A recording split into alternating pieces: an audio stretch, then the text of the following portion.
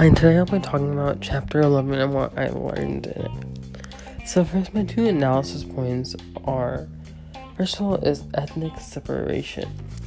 For example, an ethnic separation in everyday life is for when Spain had two groups of people who were nothing like regular Spanish people, and they don't like how Spain was running their government, so they went to secede and make their own nation. Second analysis point is terrorism. Terrorism has caused unity and separation. For example, the terror group Al-Qaeda did the 9/11 attacks to cause the United States to further their relationship with Israel and Saudi Arabia. They did not like that.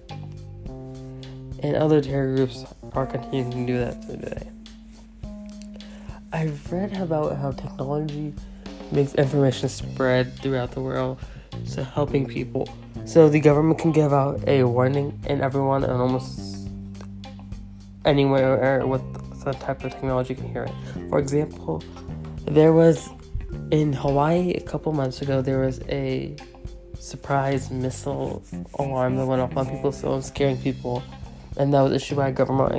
An example, but that made world headlines.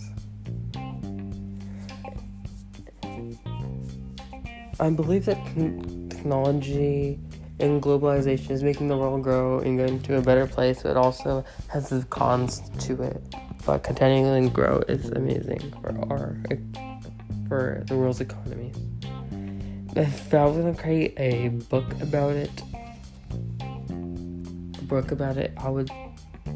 was going to create a book cover about it, it would be the world with lines going through each city, each government, showing the growing the world. And my catchphrase, globalization is growth.